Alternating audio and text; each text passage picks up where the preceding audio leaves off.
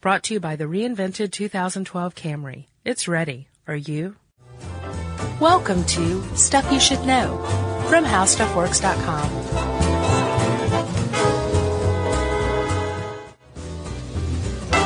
Hey, and welcome to the podcast. I'm Josh Clark. Charles W. Chuck Bryant is across from me, out of kissing distance.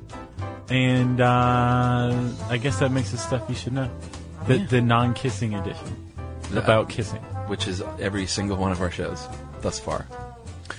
Body Farms came close. Yeah, you're right. I had the urge to make out. Remember, I took my shirt off. Oh, that's right. Yeah, and you were like, I'm not doing this. Well, that quelled my urge to make out, though. Yeah. I'm like, oh, really? Yes. This is what you want? And you're like, no, put it away. Hey, man. It's been a big month, and we're at the end of it, aren't we? Yes. Rocktober has been nutty. I know. We've been on the TV twice. Twice? Yeah. Remember, Good Day Atlanta? Oh, God. Yeah, actually, I already forgot about that. Yes, we were on TV twice. Yes, we were. Mm-hmm. Went to New York, to D.C., to South Carolina. Well, one of us went to South Carolina. Yeah, more on that later. And this is the end, Chuck. This is the last work-related thing we have to do this month. Do you know what stinks is October is my favorite month and always has been, and I don't feel like I really got to enjoy October this year that much. Yeah, I've had December's like that for me. I love Christmas time, the holiday season, and I've had a December like that, and I was like, someone owes you. Yeah. That's how I feel. The universe does. The universe owes me in October. Although it's not like we had a lot of great times in New York and stuff. It's not like it was an awful experience. No, but I know what you mean. Like, you have a certain month out of the year that's dedicated to certain things, and if you don't pursue those certain things, then what's life worth? Exactly. But here we are in November almost, and we're getting back to normal, or at least whatever the new normal is. Yeah. So I'm excited. Yeah, me too. You're excited. And we're talking about kissing today, right? This is a very hard clinical look at the science of kissing. Yes. Which, by the way, we should say the scientific study of kissing is called philematology. Philematology. So we're philematologists for the day. Yes. So let me go ahead, Josh, and then just start out clinically saying that anthropologists, no one knows for sure why we kiss to begin with. Right. There's some theories, though, and one of them anthropologists came up with was that back when we were evolving humans, that we that mothers would regurgitate, or not regurgitate, but they would chew up their food. That's regurgitating. I thought regurgitating was when you literally threw it up. Okay, you're right, yes. Okay. But that mothers would take their newborns and they would chew up their food to then place, like a bird would, into the baby's mouth. Mm-hmm. And that evolved even once the kid learned how to eat into just affectionate caretaking. Right, and it was a way to reassure the kid. It was something that the kid, I imagine, had come to associate with pleasurable, close feelings. Yeah. Right, that and survival. Mom spitting food into your mouth. Well, exactly. But that's the learned behavior idea, right? And there's one big flaw with it. There is. And it is. Are you setting me up? I'm like, you're pointing at me. Layup, dude. Yeah, the problem with that is there are some cultures, indigenous cultures today that still do that with their food, and some of them do not kiss until Westerners came along and they were like, hey, you should try kissing. It's rad. Right, and the people kissed, and they went, this is rad. Right. And that was that. But since not all of them do that, then that's not proof, but it kind of lends itself to saying maybe it's not a learned behavior. I had this makes sense to me, but it makes me wonder if behavior evolves, right? Sure. Isn't it possible that it doesn't always evolve over the same timeline in all cultures and all locations? Oh, that's what I thought. It didn't necessarily prove something. But it's a big flaw that people can just pick apart like so many scabs. Right. What about the other side of the coin, though? The other side of the coin is that it's instinctive, and there's a lot of evidence that kissing is instinctive elsewhere in the animal kingdom. You see tigers nuzzling. That's so sweet. It is. Apparently snails rub antennae, which is super cute. Uh-huh. Have you ever seen it? Yes, I have. The slow motion. I think Discovery actually had some of that. It's actually rather, or maybe it was that movie Microcosm. But sure it looks really lurid when you see two snails combining themselves. Yeah. Wow. When you see it up close, it's like, oh my God, this is pornographic. a clinical and sterile look at things. I think birds touch beaks. Yeah, and it's all over the animal kingdom. In a lot of cases, what you're seeing is a smell. There's scent glands located in the face of some animals in that area. I think cats have that. Yeah, so when you see two tigers nuzzling, they're like smelling one another's pheromones or some scent that's pleasurable.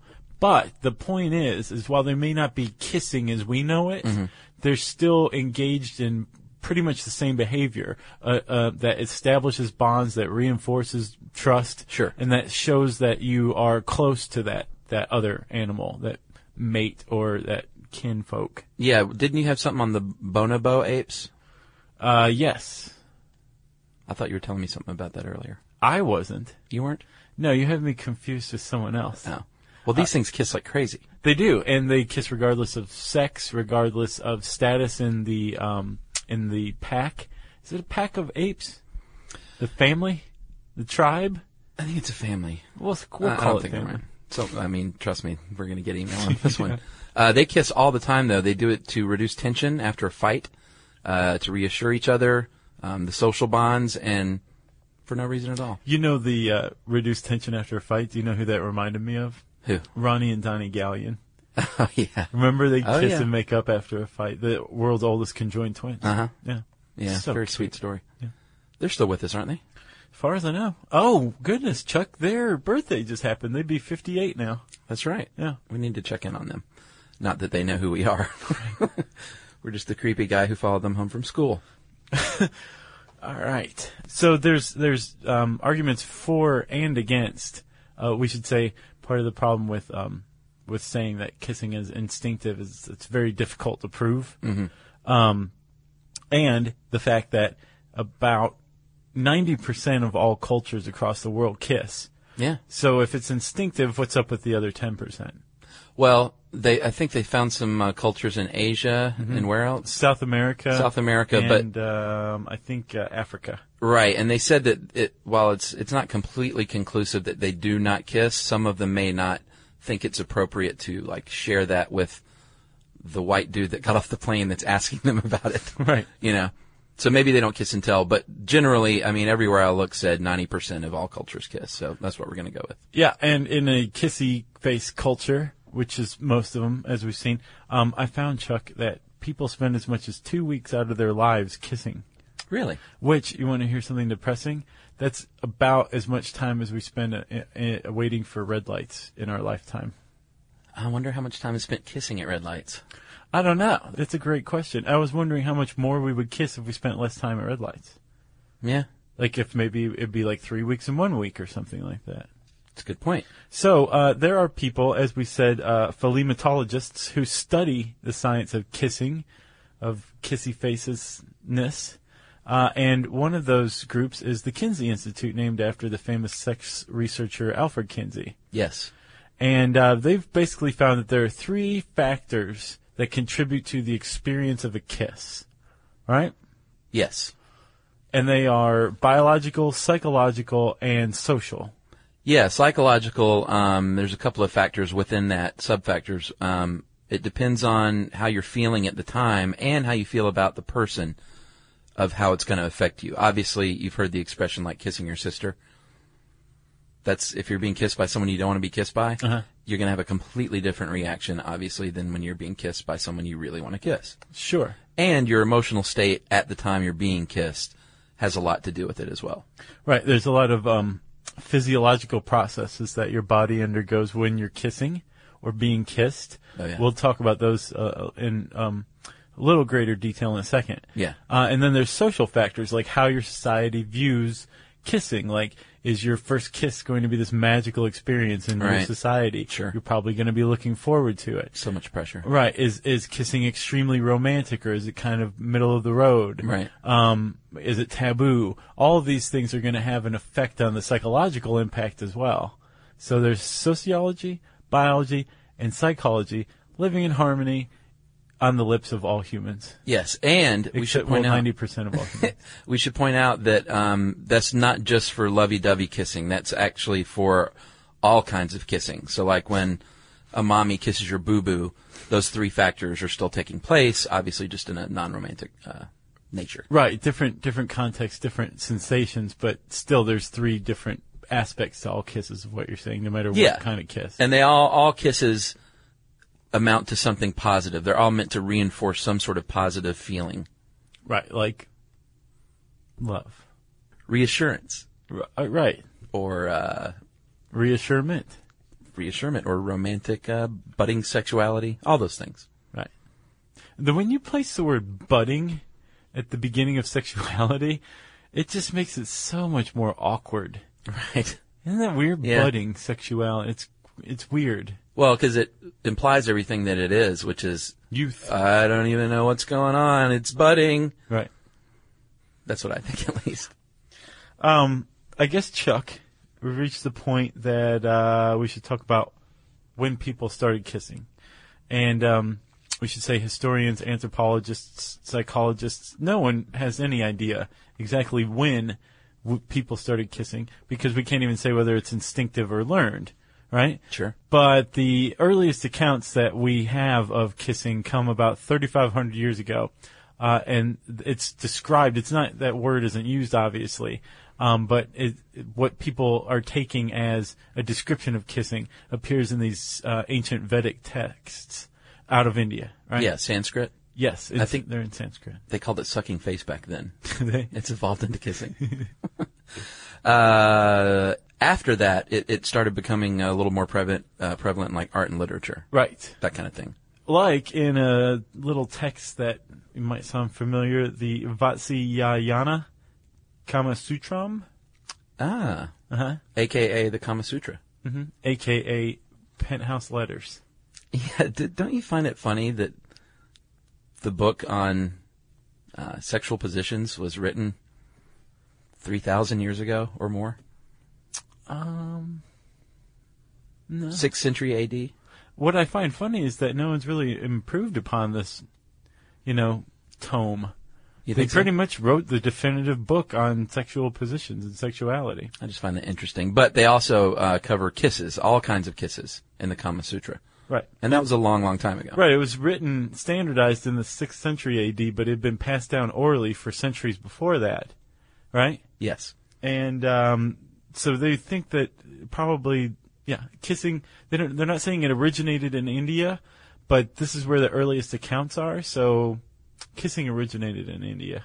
Well, and they think that the anthropologists think it's a learned behavior, think that Alexander the Great learned about it in India when he invaded and was like, this is awesome. Let me go take this back to Greece. And that he did. This is awesome. I remember hearing a long time ago that kissing, I don't know where I used to get these facts. I think it was the same place where I heard that Genghis Khan killed 1.8 million people in an hour. Yeah. But they said that kissing was located only in the Mediterranean up until 500 years ago, and that it is a symbol of our urge to cannibalize one another. Not true. I don't think that's true at all. I don't either. So we're in the Roman Empire now, and they kissed a lot. They kissed as greetings. They kissed their rulers' hands as a sign of respect. Right. It was out of respect. And they came up with the 3 categorizations of kissing. I know. The Romans really like to categorize things. Like love, different types of love. Yeah. This one is, there's osculum, which is a kiss on the cheek. Mm-hmm. There is basium, which is a kiss on the lips. And then there's, see if you can guess this one, savolium. Yeah. Yeah, like, that's that kind of kiss. Yeah, that's a deep kiss. And it doesn't necessarily say anything about the French variety, but I think that's just sort of implied. Right, and historians also suspect that a lot of the kissing traditions we still hold today in the modern era were founded or originated in Rome, right? Yeah. Like there's a kissing to seal a wedding, to end a wedding ceremony. Yeah. You may now kiss the bride. Mm-hmm. Apparently, if you made out in front of a bunch of people, like you were married. That meant you were married? In ancient Rome, like, yeah. Whoa. I know. Yeah. Do you know how many people would be married today? Lots of people. A lot. And divorced and married and divorced. Yeah. And also, since you said the sealed thing, the sealed with a kiss, We generally think of like a love letter sealed with a kiss, but back then they used to seal legal documents with kisses. Right. Which is a little weird to me. Well, it kind of points out, it was weird to me too. I'm thinking, it points out how seriously people took kissing back then. Yeah. It was relatively new. Sure. And like, this is a big new thing. Or if I should say the, learned behavior proponents are correct, it was relatively new and they're like, right. This is very important. It's very sacred. Right. And speaking of sacred, it, played a big role in the Catholic Church. There was this thing called the Holy Kiss, right? Yeah, the Osculum Passus. Yes. And they kissed, the Holy Kiss, basically they thought you were transferring your spirit. Well, the Holy Spirit, the spirit of Christianity. Well, when I say the spirit. Oh, what did I say, your spirit? Well, you said, yeah. No, the big one. Okay. The Trinity. The dove. And they, unfortunately, the Protestant Reformation killed, like, everything else that was fun. Killed the Holy Kiss as well. Well, not just that. It's it also gave rise to articles like this because, in fact, writing a very sterile scientific article on kissing is a very, very Protestant thing to do. It is. It's a very Protestant activity to engage in. Yeah, you're right. I never thought about that. But yeah, it went from like the Christians, the early Catholics kissed one another at Mass. That was the Holy Kiss. And then in the 13th century, the church was like, no, kiss this board instead. And they call it a Pax board or peace board. So everybody kissed that. And then the Protestants came along and they're like, no kissing. Everybody just stare forward. Not even the Pax board? No Pax board. No. Really? There's no more kissing. And then in Catholicism, it finally just basically went to the Pope's ring. That's what's kissed now is the Pope's ring. You know, I went to a church conference when I was a teenager. And they were playing music, and it was a big sing-along type of thing. And they said something about, one of the guys says, you know, don't stomp your feet too rhythmically because that's a little too close to dancing. I remember that distinctly. Made it a big impression on me. Wow. It was like Footloose. Wow. Yeah. And you were That Val. explains a lot, doesn't it? Huh? You were Val. Nah, I started dancing. I started break Right, dancing. that's Val. Oh. Wasn't that his name? Oh, Kevin yeah, yeah. Bacon's name in Footloose? Val. Yes. Yeah, my buddy's working on that remake right now. With Zac Efron? No, he's not in it. He was first tapped to play it. No, it's a bunch of unknowns. Oh, okay. Yeah. And Dennis Quaid. Okay. He's the preacher. So let's talk about a little more non-fun, sterile things, like the orbicularis oris. Let's do that. The orbicularis oris? Well, yeah, there's certain muscles that you use when you kiss, and in a very standard, no-frills kiss, the puckered kiss, that's the orbicularis oris at work, that facial muscle. Yeah. But very few people kiss like that. If they did, we would not reproduce. Right. So there's a bunch of other muscles involved, several of which actually tilt your head to the side, because apparently about 2/3 of people who kiss, so 2/3 of the 90% of humans who kiss, tilt their head to the side, to the right. To the right, when specifically. they kiss. Yeah. And apparently we develop a preference for this in utero. Isn't that weird? Yeah, but and it seems so natural to me. I just tilted my head to the left, and I can't imagine going to kiss my wife and tilting my head to the left. Well, one of the problems is since everybody's tilting to the right, if you tilted your head to the left, you'd go in at the same angle, too. That's so awkward. It is awkward. It's like the teeth knock. That's when you know things aren't going to work out.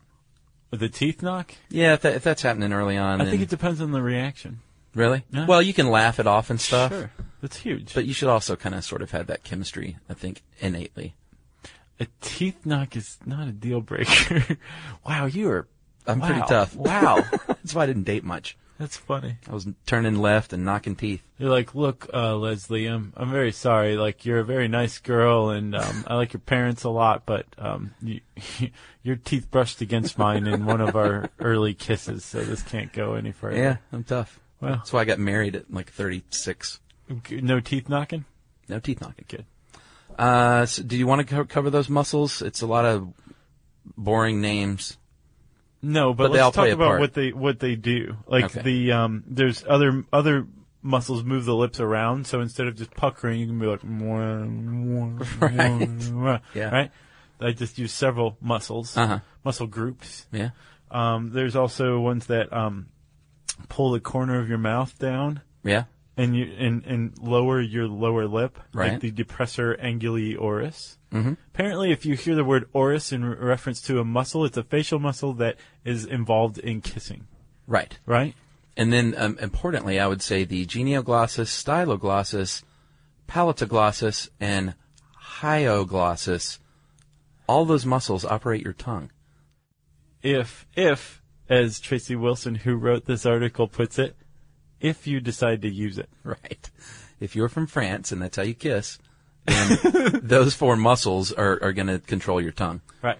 I was kind of surprised at first it was those four muscles, but when you look at the tongue, it's extremely malleable, and there's all sorts of you can roll your tongue and make clovers out of your tongue, and it's a very specific, controllable piece of your body. Digit? Is it a digit? I guess, have you ever seen a tongue outside of the mouth? What do you mean? Like a surgically removed tongue. Not a human one. Gross? Yeah, I saw one at the Atomic Bomb Memorial Museum in Hiroshima. Uh-huh. The guy whose tongue was taken out had turned like black because he was exposed to radioactivity. And I've seen two. His was one of two tongues that I've seen completely removed. But there's like the soft palates attached that like spreads out and back. Really? It's really interesting looking. Crazy. Yeah, you don't want to see a tongue outside of a mouth. Well, especially one that's, was bombed. Right. I'm sure that didn't help. No. So obviously, Josh, too, what happens when you kiss is you like everything with the brain, you have to have the nerves from your face sending messages to your brain, telling your brain what's going on, and that stimulates a lot of things like dopamine and serotonin. Oxytocin is becoming an increasingly that's a big one. Important neurotransmitter. Yeah, what's the deal there? Well, it creates feelings of affection, attachment, loyalty. It's they think that love, in a lot of ways, especially intense early romantic love, resembles addiction. So there's a lot of dopamine that gets released when you see the person that you're attracted to. But then over time, it turns into long-lasting companionship love. That's oxytocin at work. Oh. And it's also very big in milk production as well. So that's very strange that I would have done that. But it's present. It forces milk production, and it's also transferred from mother to child through breastfeeding. So it promotes feelings of attachment through that as well. How about that? Yeah. Adrenaline, our old buddy with the fight or flight that we haven't talked about in a while. Hey, adrenaline. And all sorts of natural endorphins make that euphoric feeling come alive. And not only that, it actually increases your heart rate, and your blood starts pumping more, and you're getting more oxygen to your body just from kissing. Even if you're, let's say lying down. Lying down? If you're in a prone position, let's say, and you're kissing somebody, your heart rate's still going to increase as if you were like exercising. Right. I think you're prepping for physical activity, relations. I think so. Thank you. Should we mention the one study? I know we looked at this when we did the webcast about the smell. Yeah, this fascinates me. I want to believe it's correct because it's just so. It's elegantly simple. Yeah. But I think you should take it. This is yours. Well, I think it's the situation is you can reproduce. You can reproduce with somebody who has a different immune system. If you reproduce someone with different immune qualities that you have, you will produce a more robust, healthier child. Right, because your kid's going to have your immunities and your husband's immunities, or wives, or reproductive partners' immunities combined. And apparently you can sniff this out. Supposedly. Here's the big problem with that. Like what you're talking about and what this theory is based on is pheromones. And from what I understand, we've been shown to have an organ that at one time was capable of detecting pheromones, but that most humans, not all humans, most humans aren't capable of using this nasopharyngeal organ any longer. We'll just call it the appendix. Okay. That's actually supposedly where I think some sort of antibodies go to basically hide out and generate backup. And then go back and fight really? Infections and cancer and things again. I knew they were kind of thought they had figured out the appendix for a while. You don't just go removing organs willy-nilly just because we don't realize what they're for, you know? I know. That's what I said. That's like knocking Pluto off the list of planets. Exactly. So were you done with your smell thing there, though? I'm done. Okay. It was yours, and I hijacked it. I apologize for that, Chuck. That's all right. There's been some recent studies in the past year that I'll throw out a couple of stats from the University of Albany, said that 59% of men and 66% of women report that after feeling attracted initially to someone, that the attraction ended after the first kiss. 66% of women. That's weird. That Not makes cheap. you think about the... I'm telling you. No, but it's like the immune protein idea. Like maybe these people had similar immune proteins and they found that in the kiss and were like, Yeah, maybe. I'm looking for a more robust, less weakly child. Right. Yeah, that's a good point. And this same guy who did the professor at Albany that did that study said that he also thinks that because saliva has testosterone, the fact that men prefer like sloppy kissing and conceivably a more wet, saliva-ridden kiss means that they are trying to transfer testosterone into the woman's mouth to trigger a sex drive. I don't know about that. Sounds like an awful lot of conjecture. It's an awful lot of conjecture. And another recent study in England, and this was like today I read this, that apparently heterosexual males in England don't mind kissing. Yeah, apparently that has to do with their football culture, right? Yeah, they said they interviewed 145 college and high school students, all of them straight as an arrow, and that they, 37% they had engaged in sustained kissing with another dude and didn't think it was a big deal, and 95% of athletes said they kissed another man compared to 80% of non-athletes. Yeah. So they theorize it starts on the old soccer pitch. That's Gordon Ramsay's impact, clearly. Is it? Yeah. So, hey, all you swinging Brits out there, good on you. And Chuck, I think that we should remain faithful to this article and end this podcast on kissing with some of the diseases you can catch from kissing. Go ahead. There's, of course, mononucleosis, the kissing disease, mono. I've never had mono. I have not either. That's drywall. I don't know if that counts. It does not. Maybe we hit a stud. Yeah. There's herpes simplex 1, a.k.a. cold sores. Yeah. Meningitis, which is nasty stuff. But Yeah. apparently you can, there's an outside chance you can catch it kissing. They think that some of the bacteria that causes gastric ulcers can be transferred from person to person via saliva and kissing. And there is apparently one case recognized by the Centers for Disease Control and Prevention here in Atlanta, UGA, USA, that one case of HIV has been reported that's been transmitted through kissing. Wow. That's a downer. That's how kissing works. Well, that means there's like some two open sores at the same time in the mouth, right? I mean, I guess. I can't remember, spread like, HIV I remember through saliva, when so. HIV and AIDS first, like, really kind of hit the public psyche. Oh, yeah. It was like, can we sit on toilets? Oh, Should we all man. just, like, shoot ourselves now? Like, Yeah. what are we going to do? And So kissing overblown. was a big one. Yeah. And then as time went on, I remember somebody saying, like the stat was you'd have to, like, transfer a gallon of saliva to have a good chance of catching HIV or contracting HIV from somebody through kissing. and you're like, yeah? But I'm sure you're right. I'm sure that it was through, like, from sore to sore, something horrible like that through kissing. Like, I mean, one case, you know. You all right? I'm just thinking about open source kissing and yeah. So if you want to read an article, read more about kissing, and possibly decide to never kiss again after reading it, you can type in kissing in the swing and search bar at howstuffworks.com. It's an homage to the British. And since I said that, the British, that means it's time for a listener mail, right? Are they coming? They've already been here. Yeah, okay. This is from Sarah, and it's about jealousy. And like you predicted, Josh, we've had a lot of people write in and said, I agree with Josh. And a lot of people said, I agree with Chuck. Yeah, it's healthy. It is.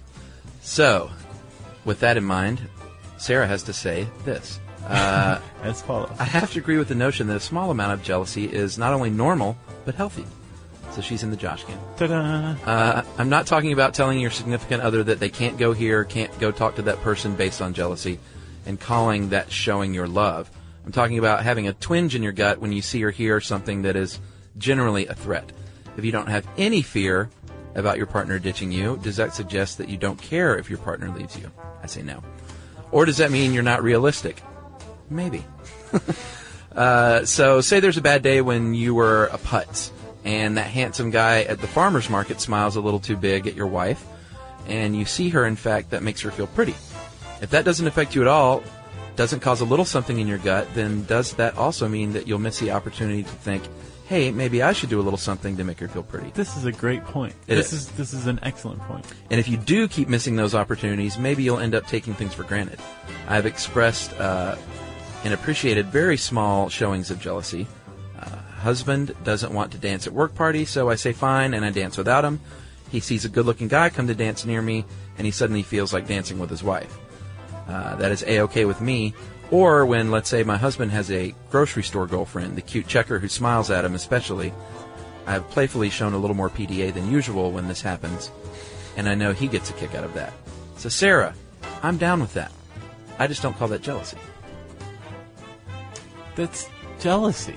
I don't think so. I think jealousy is a palpable fear of losing somebody, and I think that there's just that. These are different degrees. That degree is where I draw the line, and I don't call this jealousy. I just call it playful marriage shenanigans. Everyone, I would like to announce something. Mr. Charles W. Chuck Bryant is now a convert to jealousy in a relationship. There you go. Yeah. Thank you, Chuck. And that was very nice of you to select that letter rather than one that was like, Josh is wrong, and here's why. Oh, that's coming up on the next one. Oh, Just kidding. thanks a lot, Sarah. Appreciate that email. It was very thoughtful and well-informed. If you want to send Chuck and me an email that's thoughtful and well-informed about, say, your first kiss, wrap it up, send it to stuffpodcast@howstuffworks.com.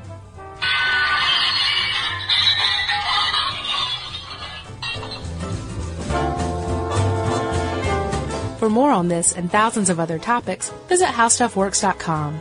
The howstuffworks.com iPhone app is coming soon. Get access to our content in a new way. Articles, videos, and more, all on the go. Check out the latest podcasts and blog posts, and see what we're saying on Facebook and Twitter. Coming soon to iTunes. Brought to you by the reinvented 2012 Camry. It's ready. Are you?